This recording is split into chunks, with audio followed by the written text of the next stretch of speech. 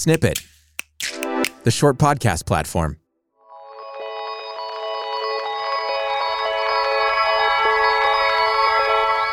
Welcome to The Awakening Code, a new show from Snippet featuring conversations around the process we call awakening and living more consciously and on purpose. This week, we're thrilled to be joined by yogi Rae Indigo. We start off with a conversation about staying uplifted despite the difficulty of current times. People are cycling through so many different unstable emotions, and they don't want to necessarily have them, but it's challenging in the current times to really find your grounding and to know what to do and how to still keep your mood positive and be creative and be uplifting while there's so much dark emotions, despair, sadness, frustration, anger, fighting, hatred. So the truth is, like, if that's the worst that it was for you, you're doing an excellent job, because personally, I go and train at the gym and kick the bag, and I find that like gets it helps me when I feel vitriol or I feel frustrated to go and kind of work it out in a way, because otherwise you find yourself taking it out in the wrong ways with people you love, and that's like really the danger is that life is so precious. And we're a little bit ungrounded, as a little bit. I'm being gentle. Mm-hmm.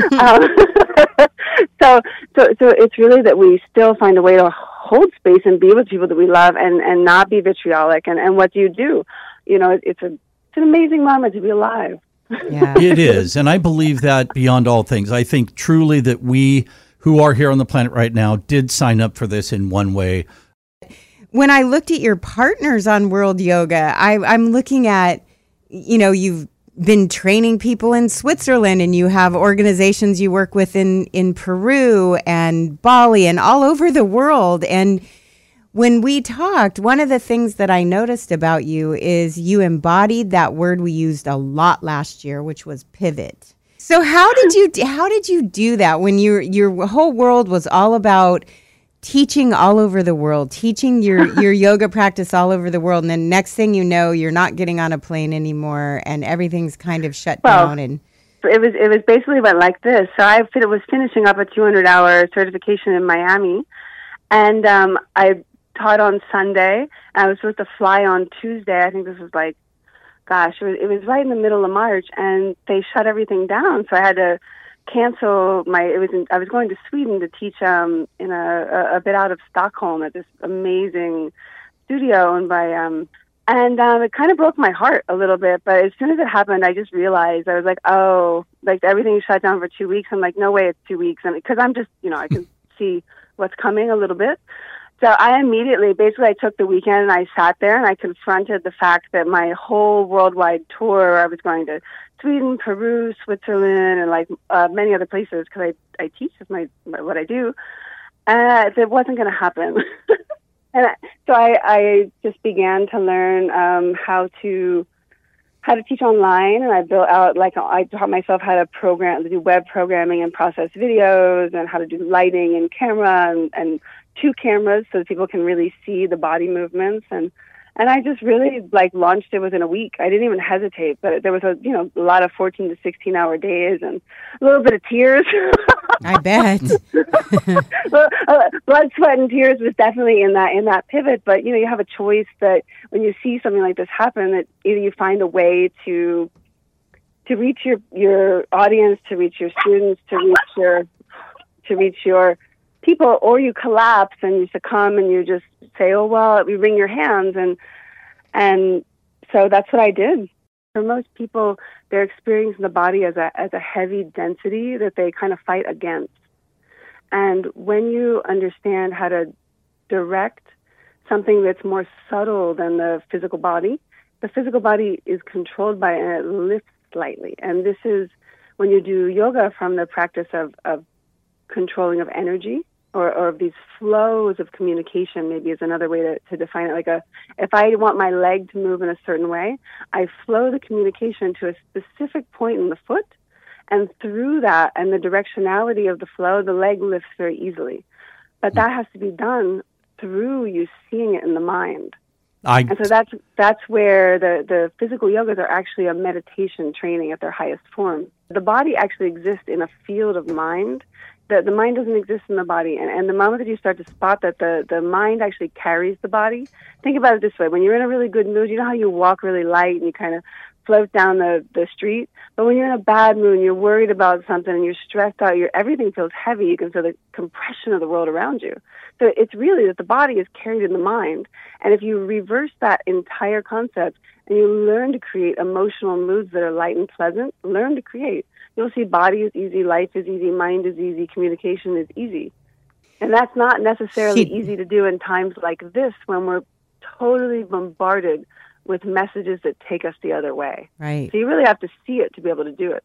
I like that you talked with me about when we have decayed emotions, we have decayed emotions. Skin. Yeah, so this is an interesting thing. Like, we don't oftentimes spot it because people have gotten really much better as a society at kind of noticing our emotional states, but we don't really know what to do with it, how to recreate different emotions, and then what to do after we've had intense emotions for a long duration or a regular duration. Because what happens is that there's a kind of a part of our, and I'm just going to do my best to describe this, of our psychic emotional information field that carries this decayed emotional residue. In certain in Agni Yoga, we would call it a precipitate. They would call it like latent impressions that are colored, if we're talking about a Kriya Yoga. In emotional yoga, which is known as rasa, and rasa means mood or taste.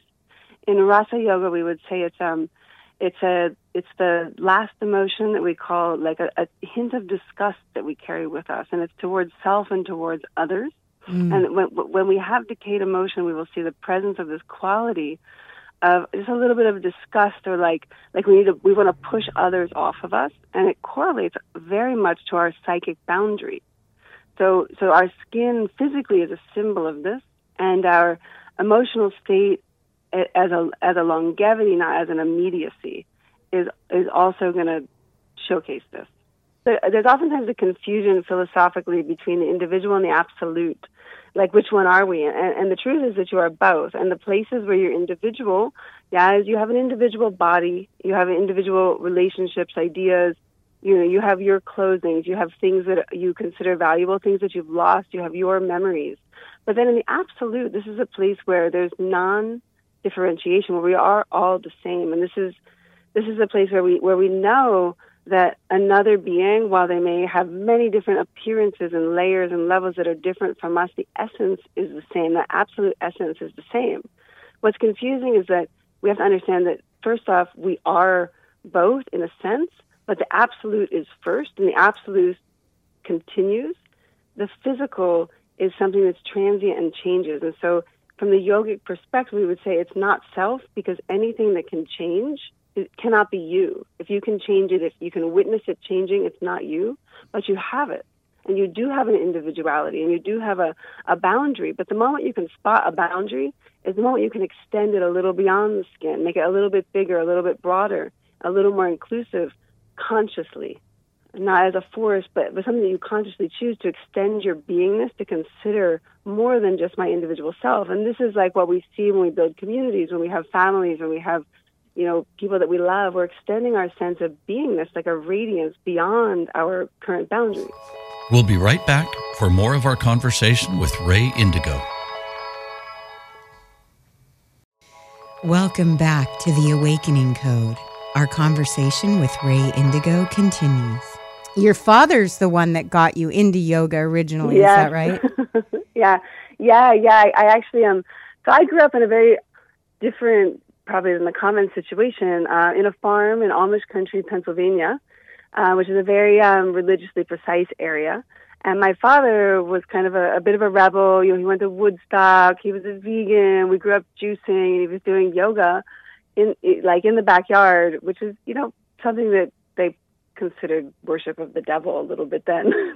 Now there's yoga studios everywhere, but back then it was considered something else. And he trained me in things like the stomach roll exercises, like we call Nali Kriya, and like a lot of the Hatha yoga practices, which are cleansing of the digestive system, of the sinuses, of the ears, of the eyes, of the skin, of the hair, of the scalp, and then more subtle cleansing of the different fields through kinds of meditation. And I thought of that as like just what life was like, because you grow up with it and it's just what you do.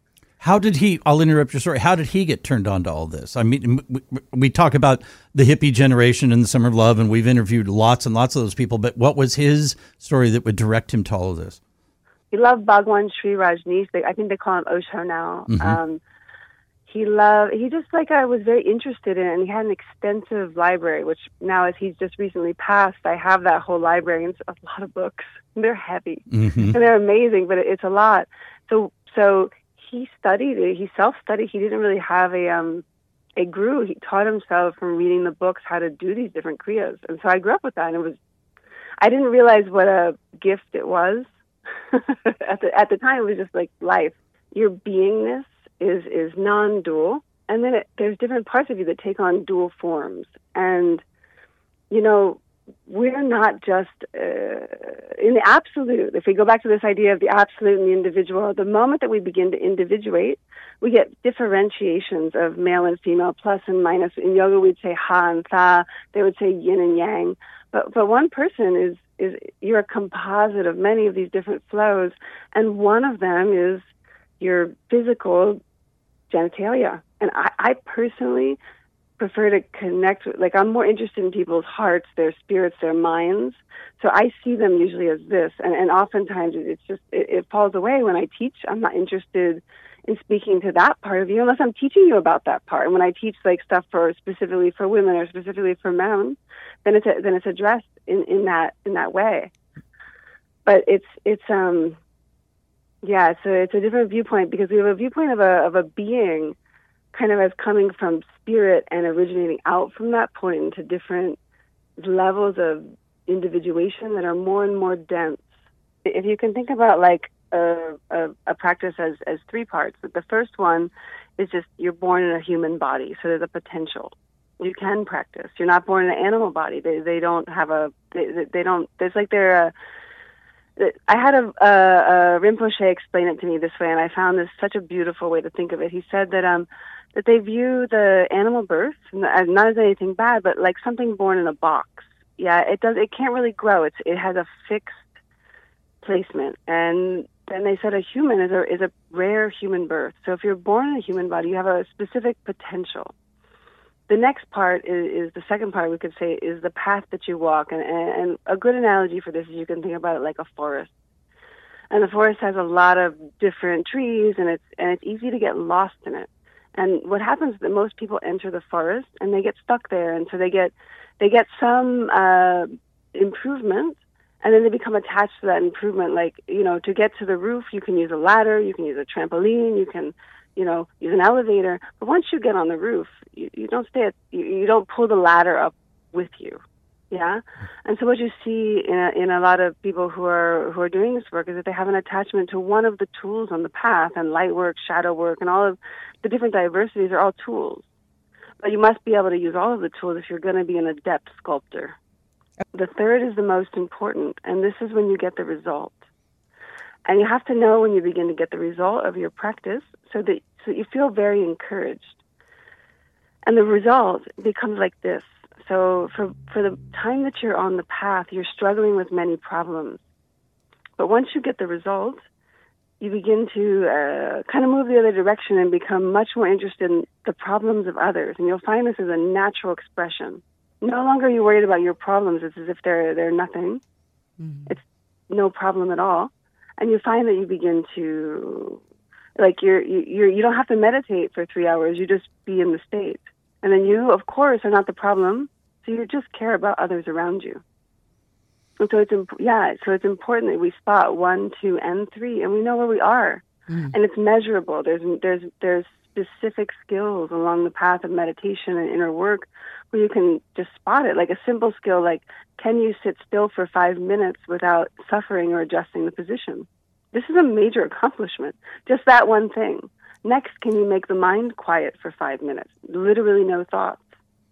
Meditation just means stopping thinking and entering into a state of a radiant beingness.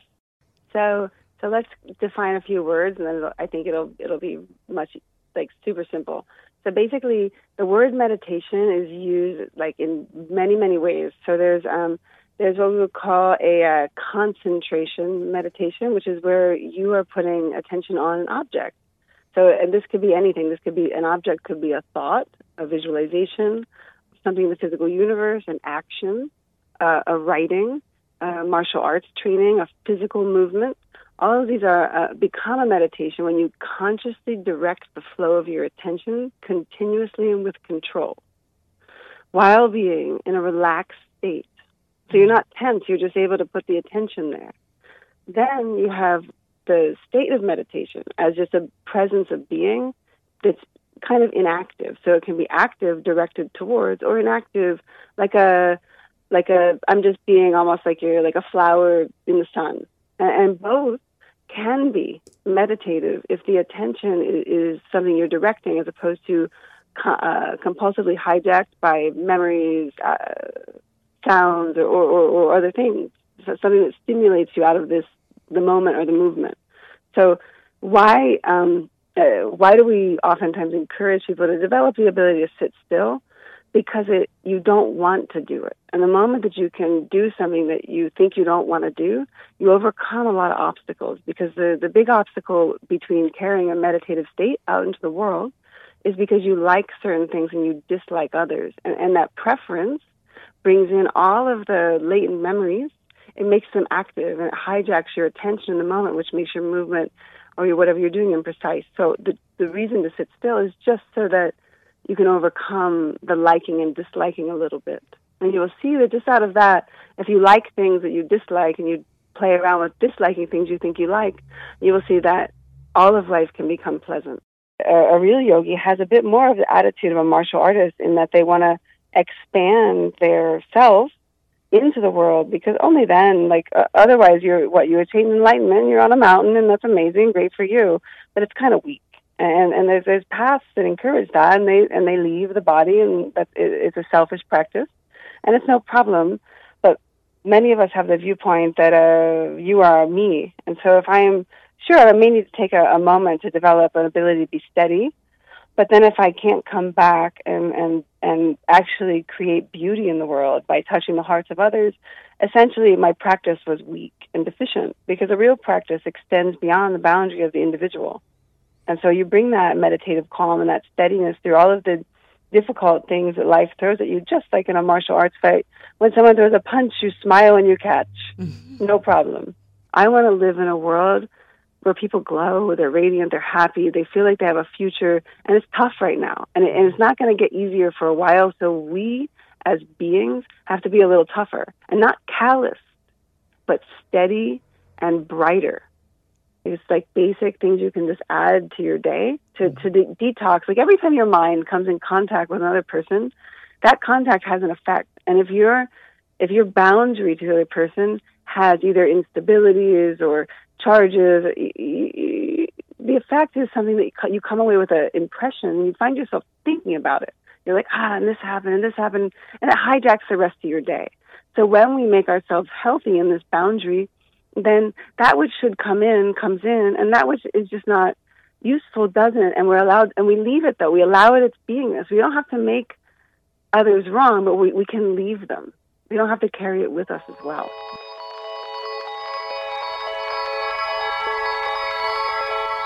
Thank you for tuning into The Awakening Code. This marks the end of Season 1, and we hope you'll join us again for the second season coming soon.